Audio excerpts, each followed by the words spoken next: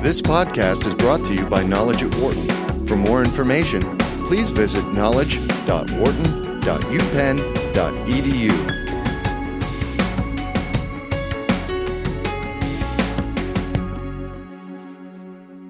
I'm Adam Grant. I'm here with Nick Kristof, co-author with his wife, Sheryl Wu-Dunn, of A Path Appears, a brilliant book that's been called inspiring by the likes of Bill and Melinda Gates, Bill Clinton, Angelina Jolie, and many others. Nick, welcome.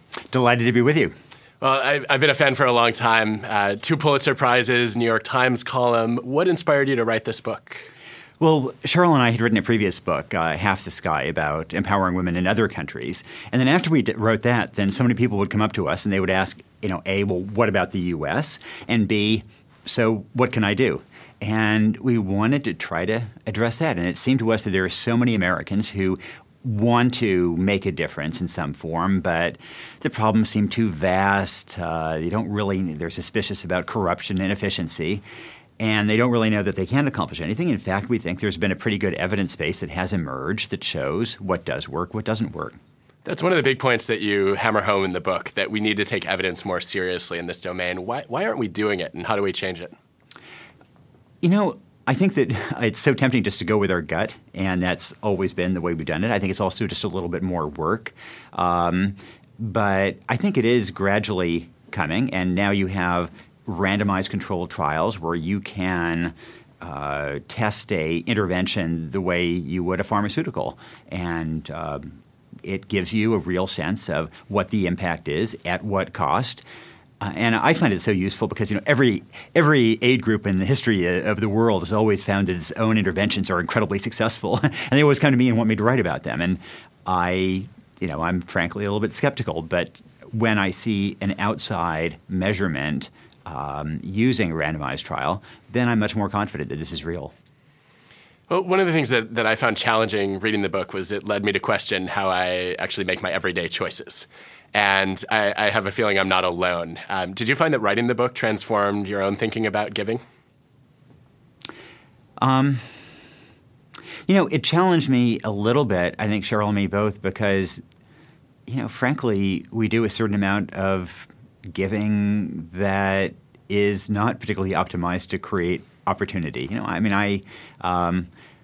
We give to some cultural organizations. We give to our alma maters. And the beneficiaries of those are going to be, kids that are better off than average. And so that kind of forced me to think about that. And I think where I came down is that it's a little like a buffet, and that everything we do isn't intended to, add a little bit of utility in some kind of utilitarian scheme. But Sheryl and I also go out to dinner, and that money might be better spent in Bangladesh, but so be it. And as long as our donations to a cultural organization or to our alma maters are coming out of the go-to-dinner money rather than out of the Bangladesh money, then we're in good shape. Mm-hmm. So there are a lot of powerful stories along with studies looking at different ways of trying to successfully make a difference.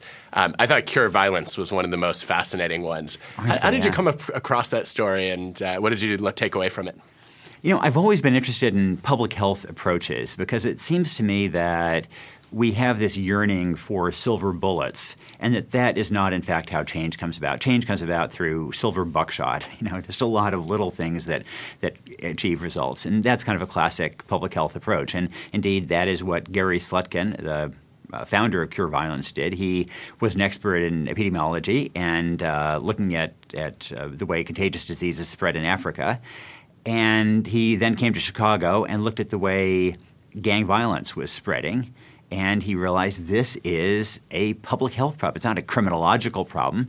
And we have tools from public health about stopping infections that we can apply to stop gang violence. And he began to do that, and it worked. And it worked incredibly cheaply. And he's been able to measure that and now try it in other cities. It's even been introduced in Syria right now. This idea of just trying creative new approaches, measuring them carefully, tweaking the model in this sort of iterative process to get the most impact you can at the cheapest price, I think is just such a powerful model. What can companies learn from this approach? Social impact is a theme that runs throughout the book. And what do you think businesses should be doing differently based on everything that you've been learning and studying? Well, I've got to say, I think businesses right now tend to approach CSR as this kind of fringe activity on the side. Boards and CEOs spend very little time on it. It has very little effect. I think they've got to completely rethink this if they want to recruit and retain young people from the millennial generation. For millennials, these are issues that really matter deeply. And if you're not competing in this space, then you are undermining the long-term future of your company. And that goes to the long-term future of your share price as well if you can't get good people. I think that companies can have a huge impact on society for good if they exercise it. But right now it's this kind of peripheral thing. It's not well thought out. Not much measured.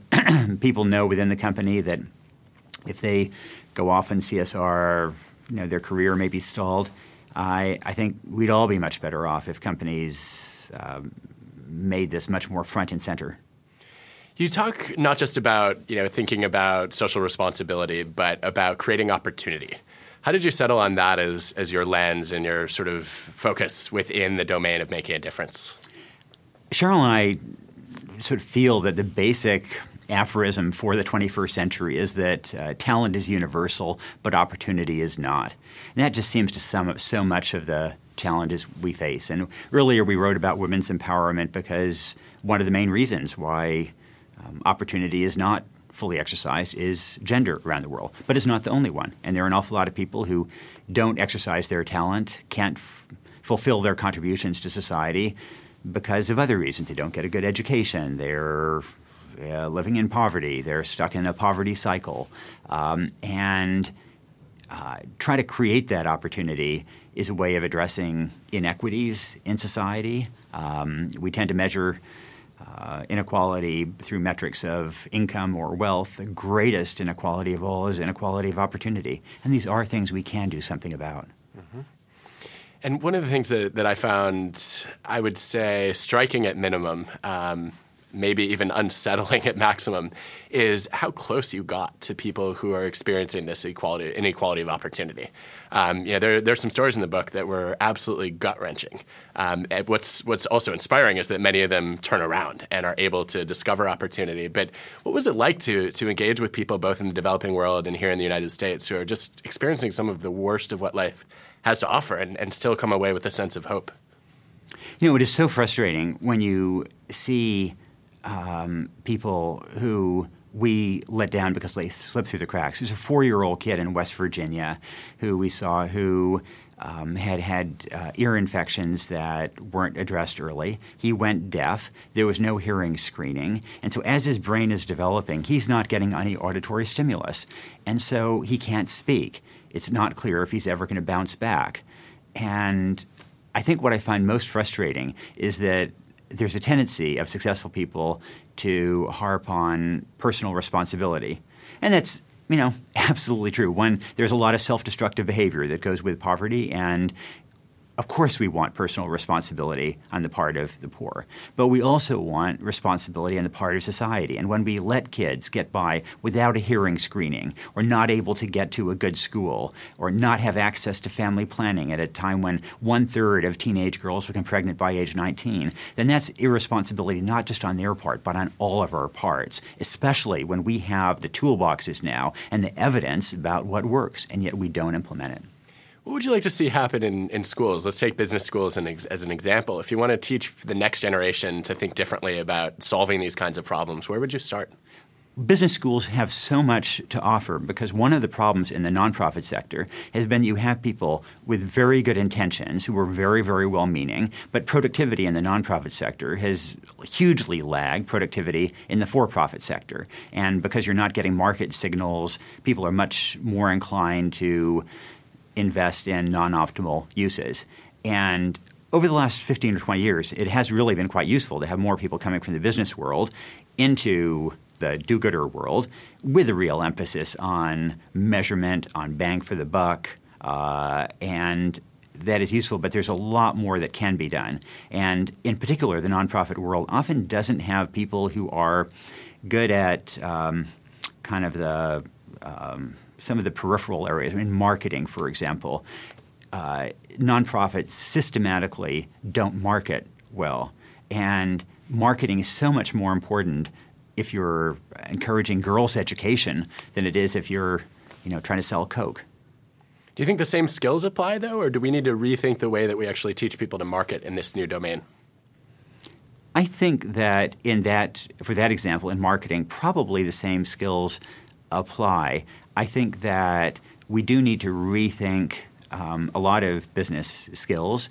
And, in finance, for example, I think that social impact bonds are potentially a way of providing capital for investments that save the public money in a context in which often government does not invest in things that would save it money. And so I think it's going to be a mix, both applying existing business tools to the nonprofit world, but also rethinking some of the conventional business tools for a new context. Mm-hmm. And if you think about your typical business reader coming away from the book, what actions would you like to see them take that they're not doing currently? One of my frustrations is that we in society generally, we have this sort of bifurcation in how we see the world. So probably a little less true of a business audience, but in general there tends to be this view that for-profit companies greedy, nonprofits noble. And it's obviously more complicated than that. What matters is whether there is impact. And some businesses, for-profit companies, can have tremendous impact for good, and some nonprofits can have none.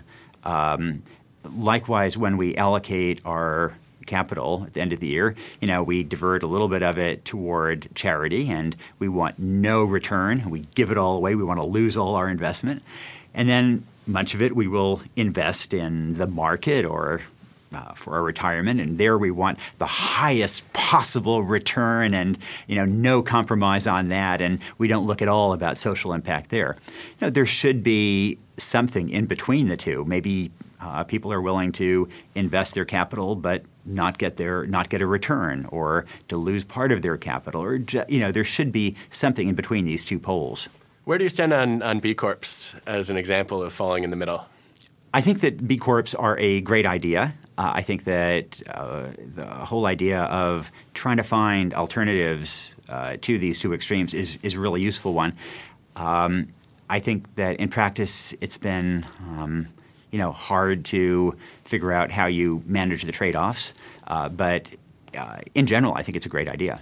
And on a similar note, buy one, give one models are, I think, exploding in popularity. If you think of a Tom's Shoes or a Warby Parker, how does that fit into the picture for you? I think that works really well as a marketing technique for the companies. I'm less convinced that it's always the optimal way of addressing that social need. But on the other hand, if the marketing works and it's a way of getting customers, then it may in the long run be successful there too. Mm-hmm. There was a very moving review in the New York Times by an Oxford professor of the book who warned, if you don't want to rethink the way that you spend your time, don't read this book.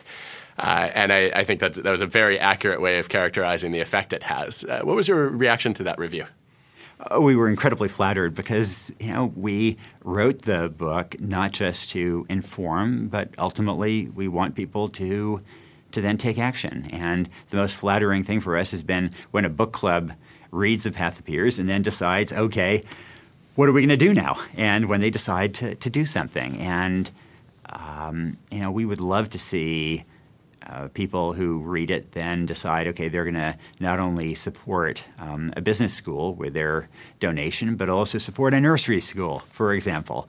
I think that would be – I think that there really is a toolkit out there to have an impact on the world that we are underusing right now. And I hope that people will pick that up and do things with it. Well, if you were going to take away one major message from the book, what would be the driving point there?